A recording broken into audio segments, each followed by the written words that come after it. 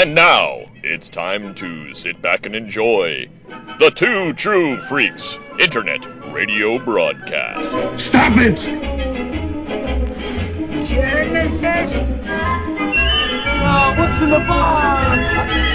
Disenfranchised by the modern comics industry, producer Paul Spataro, Dr. Bill Robinson, and Scott H. Gardner now ply the time stream in a never-ending quest to rediscover and reconnect with that unique brand of fun and excitement that can only truly be found in good old-fashioned, randomly selected comic book back issues. Journey with them now.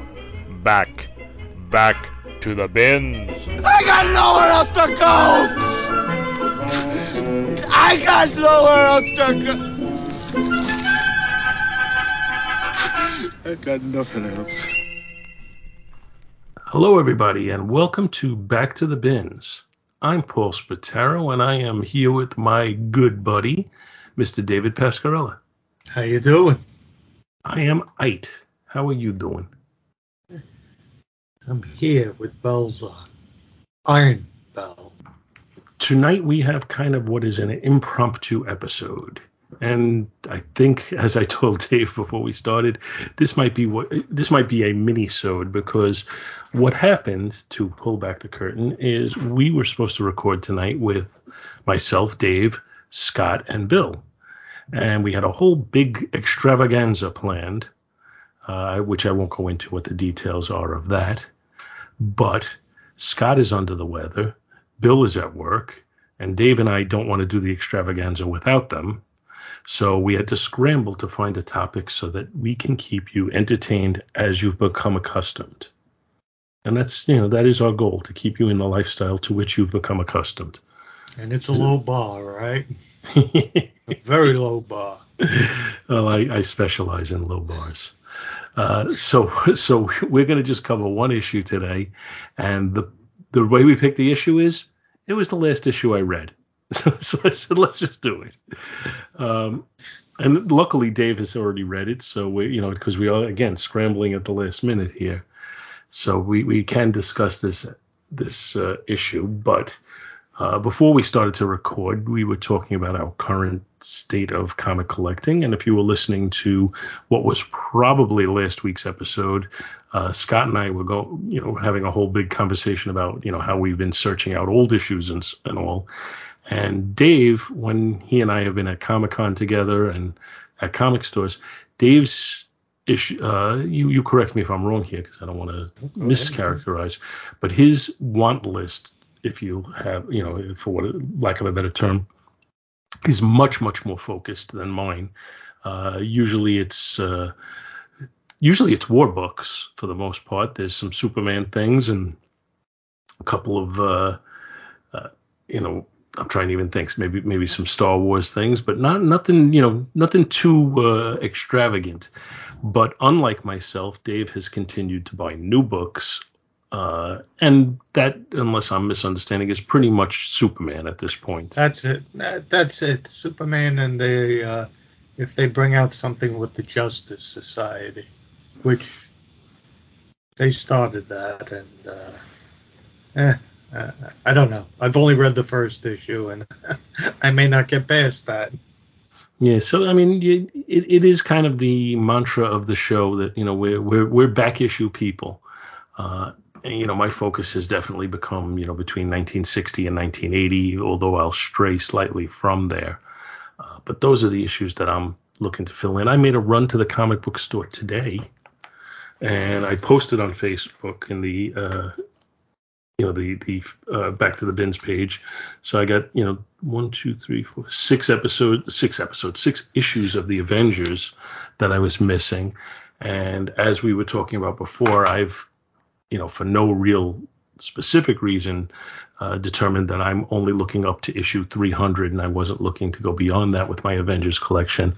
But now with the issues I picked up today, I have a solid run from issue 88 to issue 300, and everything that I'm looking to fill in is, on the lower numbers than that.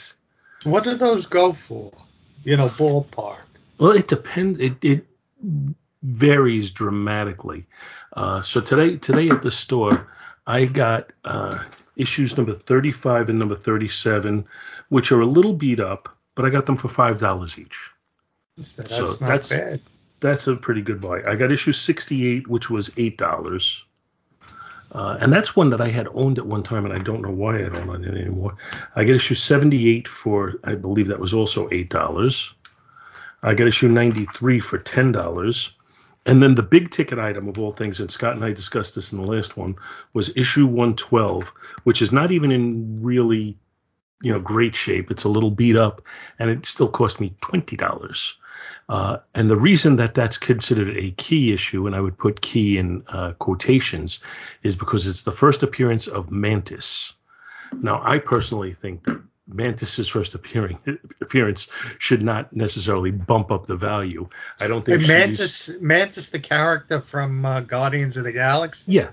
I don't think she's particularly a strong character in the comics, and I don't think she's a particularly strong character even in the movies. She's a good supporting player in the movie, but that's as far as it goes. So the fact that bumps up the value, it's just crazy as far as I'm concerned. That's the screen factor. And then the other one that we talked about last time when Scott and I were doing this is I have almost filled my run of Captain Marvel, the Marvel Captain Marvel Volume 1. And I need one issue of that, and then there's one other issue that I want to kind of complete the collection. The earlier one is issue 13 of Marvel Superheroes, which is the second appearance of that character, which for some reason goes for very stupid money. And the other one is issue 27 of the series. And the reason that one goes for big money is because it's the first appearance of Star Fox, or Eros, who is played by Harry Styles. And that's considered to be a big deal. Is that because it's played by Harry Styles? I don't know. I don't understand why it's a big deal at all. But when I saw a copy of it in the store today, it was going for $50, and I quickly put that back in the bin. Now here's a better question. Who the hell is Harry Styles? Harry Styles was part of the group One Direction, the pop group, and he's now a solo artist, and I guess he's become an actor. He was in one of the post-credit scenes in the movie The Eternals, and that's his only appearance in the MCU.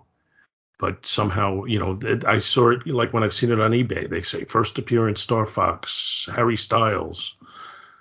So that's what they're using to make this a collector's item.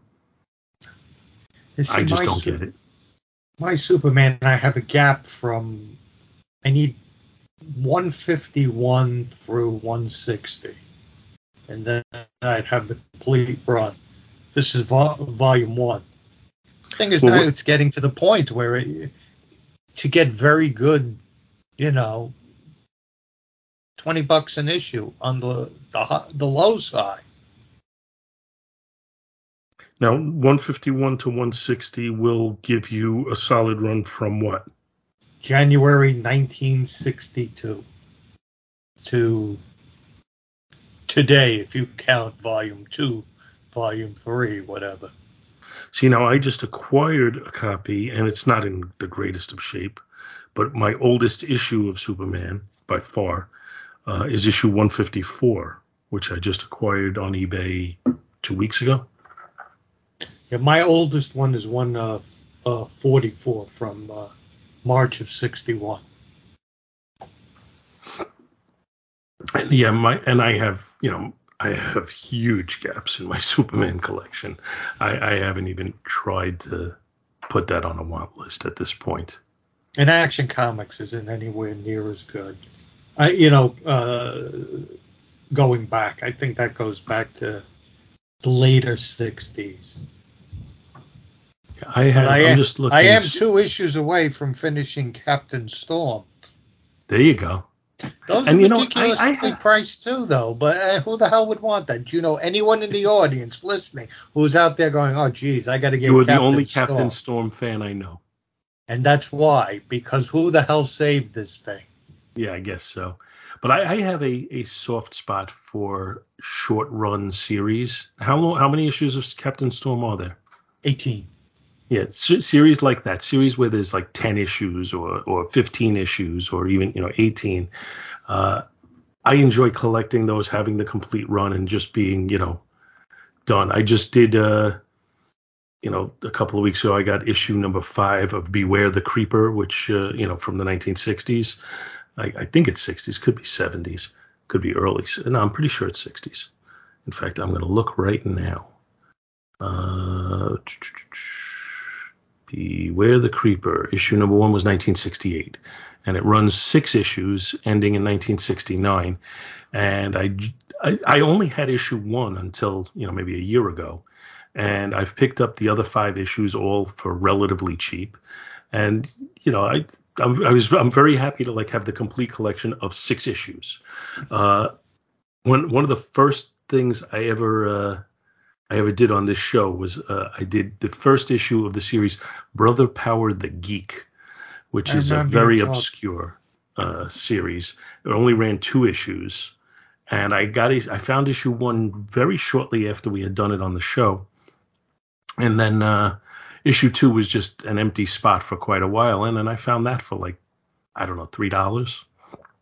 So it's I was happy to scoop that up. But I get great satisfaction out of completing these very short run series. Another one that's been kind of on my want list that I've kind of gone after is from the 1970s, when I first started buying books, all the books from the upstart company Atlas Comics. And I basically keep my eyes open in the $1 and $2 bins for those. I'm not willing to pay any significant money on any of them, but I found a decent number of them over the years. And how long was Atlas around? Not very. I mean, I think most of the series are I think the most extensive ones might be 5 issues. There's not a lot of, there's a good number of titles, but not a lot of issues in any one of them. So for whatever reason, I've just put that entire company's run on my want list, and I'm down to just a handful of them to need to finish that off. Yeah, I mean, the war books, I think I'd like to finish Captain Storm and then complete Our Fighting Forces. Well, Captain Storm, which 2 issues of Captain Storm do you need? Because I will keep my eyes open for them. Number 11 and number 13. Okay, I will keep my eyes open for them, and I would say if anybody's listening and you come across them on the cheap, because we don't want you to make any great outlays, and you let us know, we'd be happy to kind of work something out. Anyway, so that's our collecting update. Let's talk some Iron Man number 2, which again was the most recent issue that I've read, so that's why we're covering it. Read? I thought you said Iron Man 2. Isn't that with the Whip? What's his name? Whiplash? Mickey Rourke was in that, right? Isn't that what you said? Iron Man 2 we're going to cover. Yes, I did. Actually, and I'm going to cut this part out, but I have to send you a copy of the issue. I didn't realize I forgot to send it. I got it. Don't worry. I got it. Don't worry. I got it here. Oh, you do? Okay. Yeah, take a look at this. Hold on. You're frozen on me. You haven't moved in 10 minutes, so I can't look. Yeah, no, I got it on the iPad. I have it. Don't worry. All right, that's cool. So, Iron Man number 2 came out the release date was February 29th of 1968. And the cover date on it is June of 1968. The cover is by Johnny Craig, who I've heard his name, but I'm not overly familiar with his work.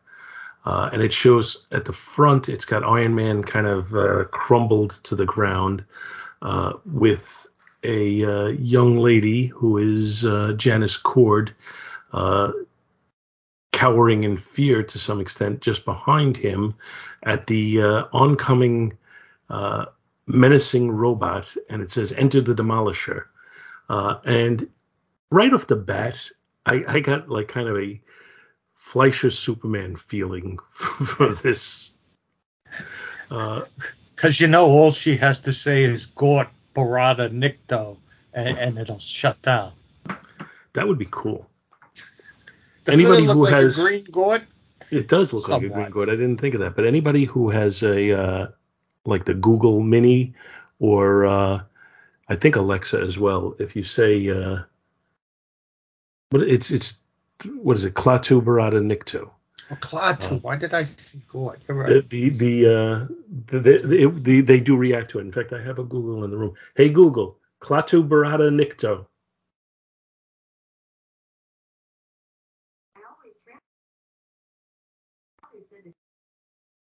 Did you hear that? Oh, what'd she say? She said, I always translated that to Gort, quit it. if you say it, it gives different responses whenever you say it for some reason. Somebody thought that was amusing and programmed it in, which I get a kick out of. 70 years later, it's still popular. Yeah.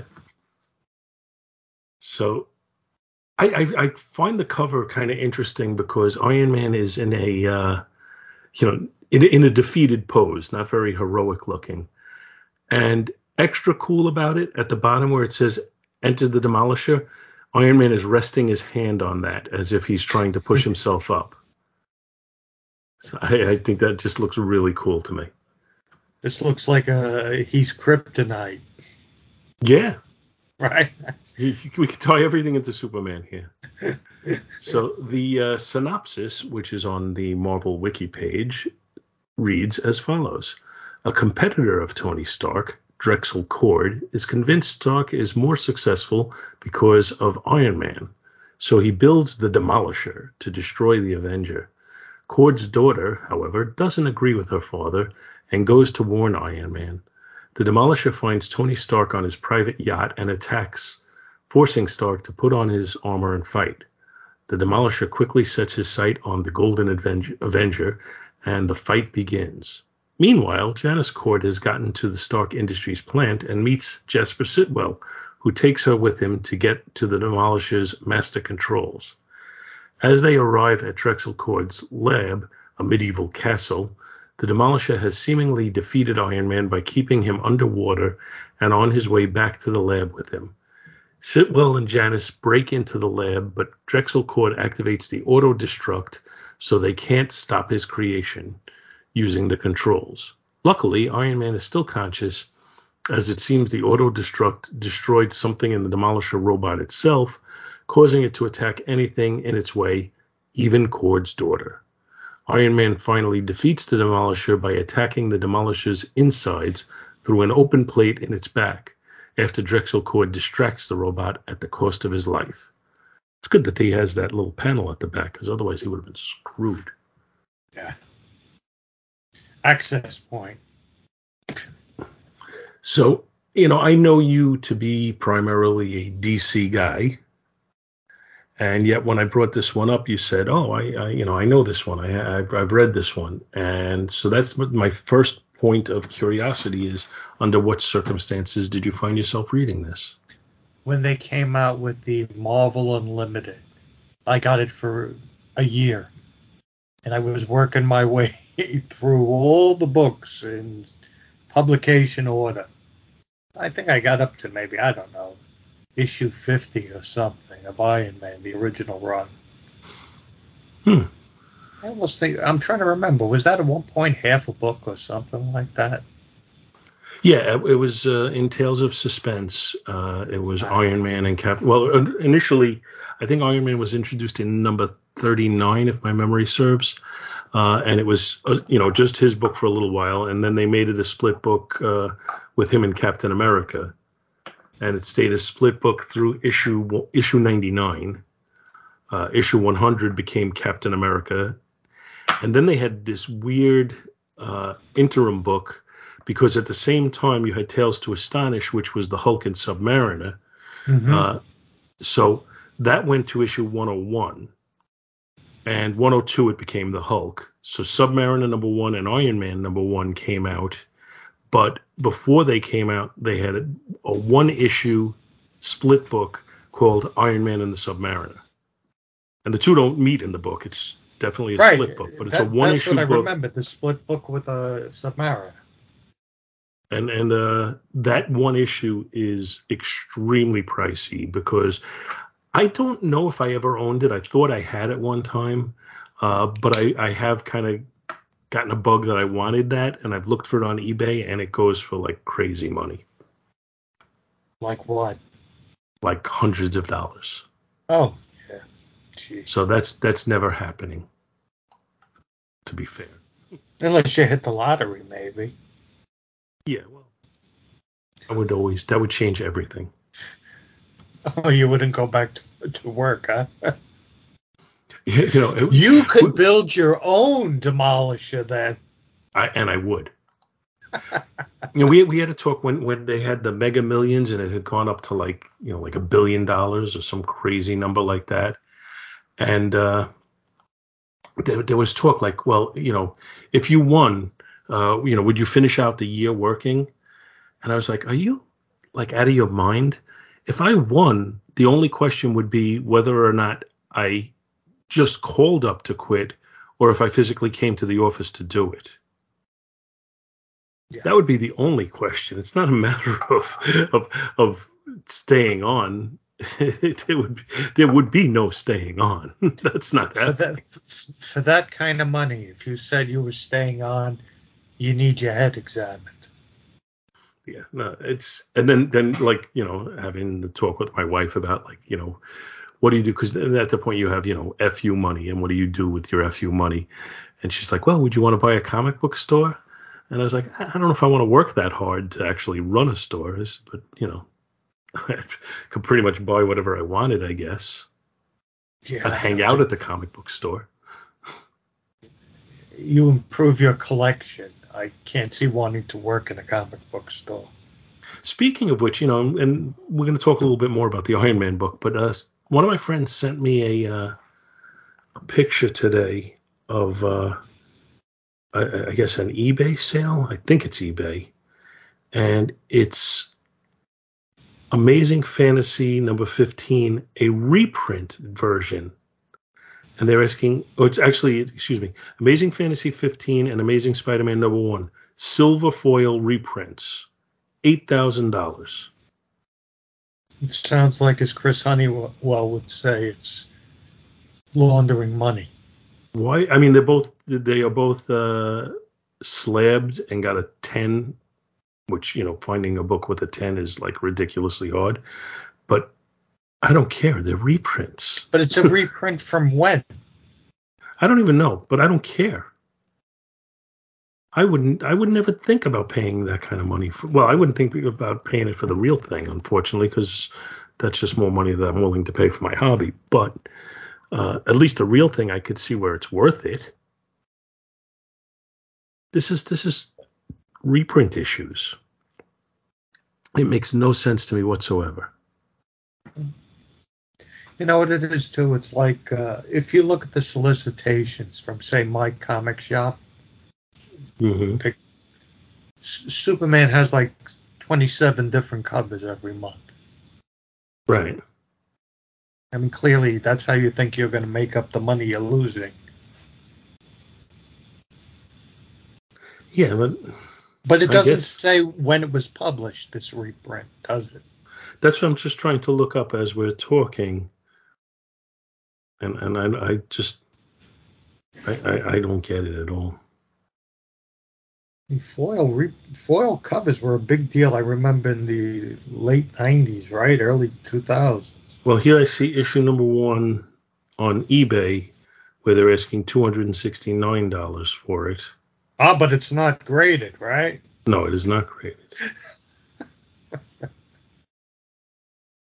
But in the thing, it's got a certificate of authenticity. How great would it be if someone paid $8,000 for that, cracked it open, and found that it was just a cover?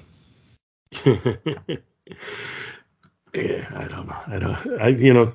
I guess I'm all for people who enjoy their collecting and they want to spend stupid money on things, but I just, I enjoy collecting. I don't want to spend stupid money. Sorry. Look at people who pay, $150,000 for a car. At least that has more of a, a purpose towards your life, a car, but I don't know.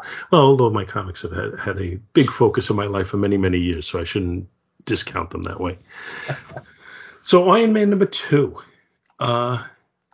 Reading through this, and again, I just read it through the other day, and it really had the feel for me. Like I said, there was the feel of a cartoon to me, partially, like from the cover, even and the story wise. It's a very simplistic story, with the madman who lives in a medieval castle in the United States, and the Demolisher is such a basic type character, and yet I still found it kind of charming to read. My question is always, where do these castles come from in the United States? She said something when they got there. I'm going to just try to go to that page. She said, he said, "This is your father's laboratory. It has the appearance of a medieval castle." And she says, "It is imported stone by stone. Dad insisted upon it. All costs. More of his mania to outdo Tony Stark." So she doesn't say where it came from, but clearly, I got to think clearly some, European area where they would have a medieval castle. Didn't Hugo Drax do that too? Was it him in the Bond movie? We brought the castle over, or the estate, or whatever it was. Yeah, I don't get it. I would just build my own new castle. But it's not original. That's true. Silver foil. Silver foil castle. $8,000. The robot is great. The robot could have been in anything from the 40s up until the 70s, and it still works, I think. It does. It's like I said, it's got a simple charm to it, and the Johnny Craig art, I kind of like it. It also kind of feels, it doesn't feel golden agey, but it feels very, very silver agey. I almost feel like I could see it like in a Charlton comic. I love this art. This is my favorite look to Iron Man 2, the original type. Yeah, well, it's because that's what we grew up with. Sometimes the one you love the most is the one you got used to first, and certainly for me, that's this armor. Well, we watched the hell out of those cartoons. Yeah, but this armor I think lasted the longest too. This is once they settled into a particular look, they had this look. It started in Tales of Suspense, and it continued into the Iron Man series. I mean, there was the brief point where they added a nose to it, which they quickly got rid of. But other than that, I mean, this particular armor probably went well over 100 issues, well over, probably closer to 140, 150, somewhere in that range. It's iconic. The art is great though. The Jasper's car. Mm-hmm. It's like, I can't tell if it's supposed to be like a Buick Riviera, but it's a nice. I think it's great, the art. Yeah, I mean it is sometimes the facial expressions are a little simplistic, but it's also I think the storytelling is pretty sharp, and like the emotions that it shows, I think are pretty cool. I'm looking at on the page that's numbered 13 in the middle, you have Jasper throwing open the door to the laboratory. You can kind of see the speed that he's coming in with. At the same point, you see what's his name, Cord, kind of shaking his fist at him while he's declaring his triumph. The control auto destruct. So it definitely, presents the story in a way where you don't even totally need any dialogue, and the dialogue does serve to enhance it, which I think it's Archie Goodwin. Yeah, Archie Goodwin did the writing, and the dialogue doesn't get in the way of the story, but it isn't necessary. Like you could just look at the artwork and you'd follow the story as to what's going on. there's just something about his look on Cord where I could hear Lex Luthor from the Super Friends laughing. So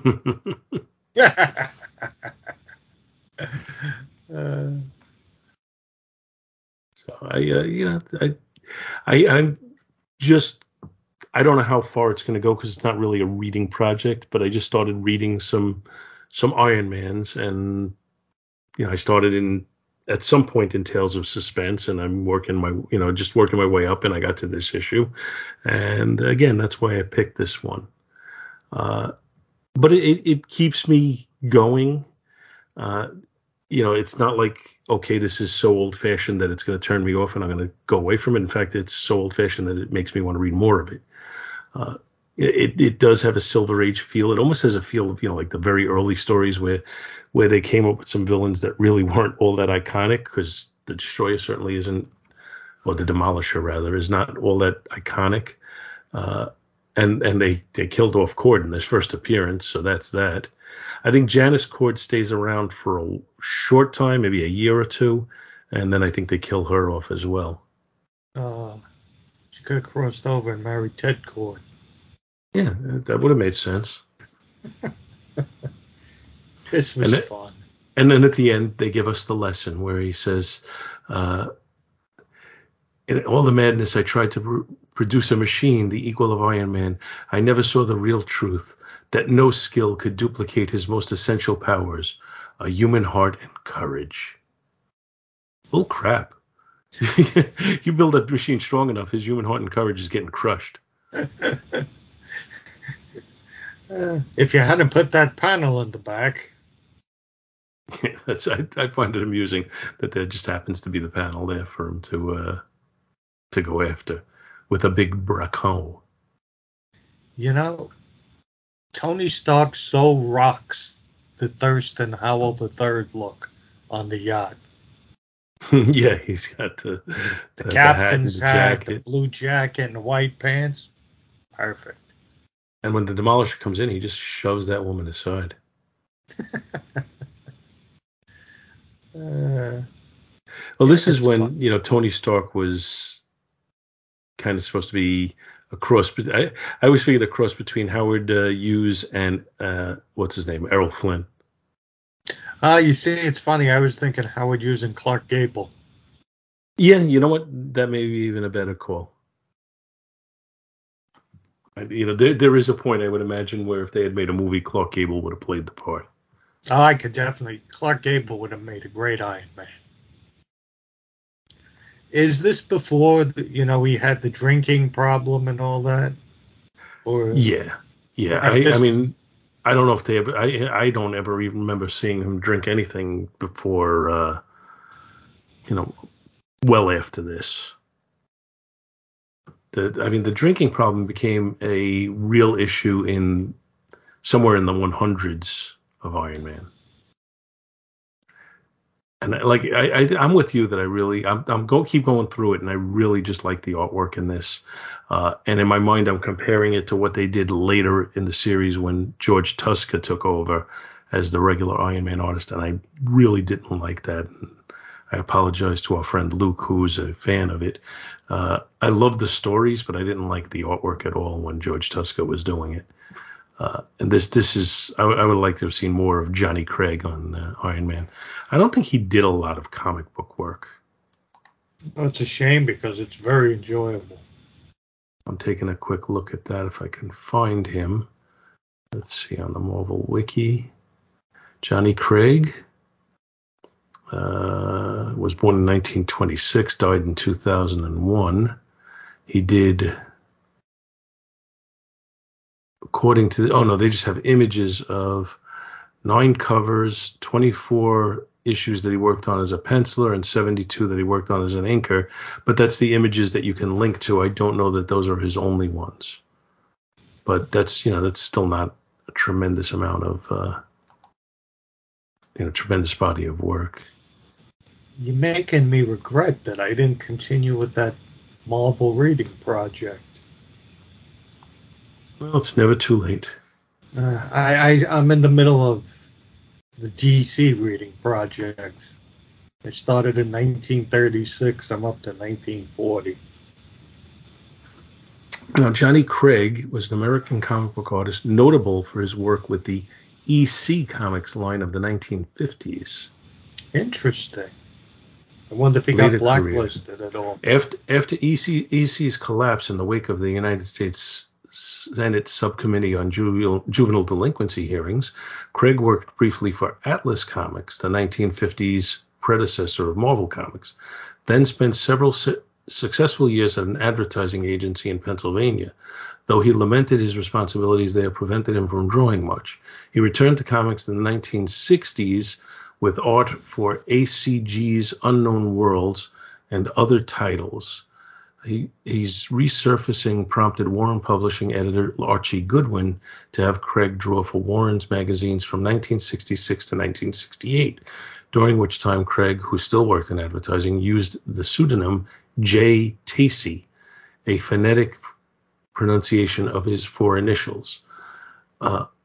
Of his attempts to work for DC Comics and Marvel Comics, however, comics historian Mark Evanier wrote, "By any name, the work was excellent, but Craig's efforts to work for the big two, DC and Marvel, was not as successful. In 1967, he applied at DC, recalling the excellence of his EC stories. Editor George Cashton gave him an issue of The Brave and the Bold to draw, a Batman-Hawkman team-up. Craig handed the job in weeks late, whereupon his art was deemed too subdued even for the relatively staid DC superhero comics of the time. Before publication in issue 19, in number 70, the pages were heavily retouched and revised as to expunge any trace of Johnny Craig's style." Evanier wrote that Goodwin, now writing for Marvel, said that every so often we'd try having him pencil an Iron Man or something, but it never worked out. He couldn't draw superheroes the way they wanted, and he couldn't hit the deadlines of a monthly book. After penciling and inking Iron Man number 2 and a supernatural story in Tower of Shadows number 1, heavily retouched by John Romita Sr., Craig became primarily an inker. He did, however, complete Iron Man number 2 through 4, 14, 24, and 25. And he's the inker on number 5 for George Tuska. Ugh. So I'm just looking quickly at this going, I like the art better than he did in number 2. In number 5? Yeah, number 2's art is better, in my opinion, my humble opinion, than number 5. Well, and that goes back to what I was just saying, that I prefer his artwork to George Tuska, without realizing that he inked George Tuska in issue number 5. Now I'm going to have to look at that. I think issue number 5 might be the earliest issue that I own of Iron Man. So we'll take a quick look at that. And Iron Man number 5, yeah, that's the earliest issue I own, with some weird looking dude on the cover. Anyway, so might as well rate this one. I like the fact that the cover is atypical, and it does feel like very old worldly to me. It almost feels like a 1940s or 50s cover, and I think I mean that in a complimentary way. I think it's very cool. So I'm going to say a solid B+, and I kind of almost want to bump it up to an A-, but I'm going to give it a solid B+. The interior art, I see what they say, that it's not, your typical art of the time, but I think that's one of the things that's most charming about it. I could understand where, they weren't ready for that kind of difference.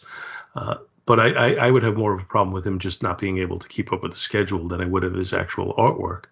So I'm going to give the interior art, I'm going to say a solid B. I really enjoy it. And the story's just kind of fun. So I'm going to say a B on that as well. And I'm going to give the book overall, the sum of its parts is a B+ as far as I'm concerned. I'm right there with you. I bumped the cover up to the A- because, I always say you have to look at things in the time, that it was published. And to me, that's an A-. I really like the interior art as well. And I would give that an A- as well. And the story is a solid B for an overall rating of a B+. It was a fun experience. Really enjoyed it. All right, so we landed in the same place, and I enjoyed it as well, and I was glad that I at least had this one to bring forward today when we were scrambling for a book to cover. And I think we got a decent episode out of it. So I hope everybody enjoyed listening, and we'll see you next week. Take care. Bye-bye.